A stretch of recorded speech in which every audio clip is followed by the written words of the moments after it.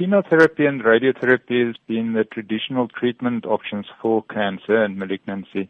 The premise that they work on is to basically attack the tumor to try and kill the cancer cells themselves. With immunotherapy, we don't target the cancer at all.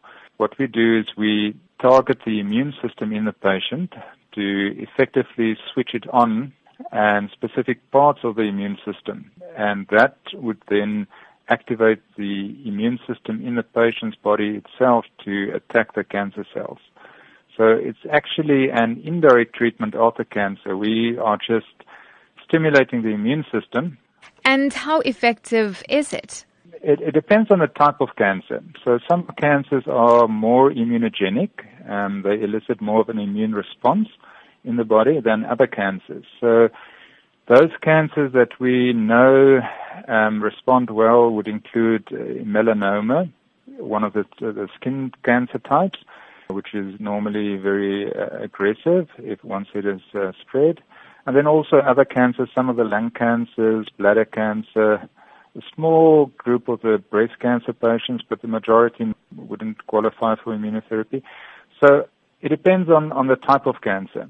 Traditionally, melanoma has not been a cancer that responded very well to chemotherapy or radiotherapy. And with the new immunotherapies, we see much, much better responses. Patients living much longer once they respond. And what about any side effects from immunotherapy? In general, it's tolerated much better than chemotherapy. Most patients have very little side effects. The type of side effects, some patients have an immune response in other parts of their bodies.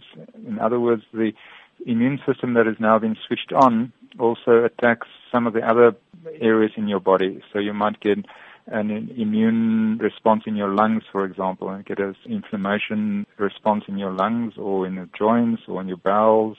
If it happens, it's normally an inflammatory response, which can be treated quite easily, but in general, it's much better tolerated than chemotherapy.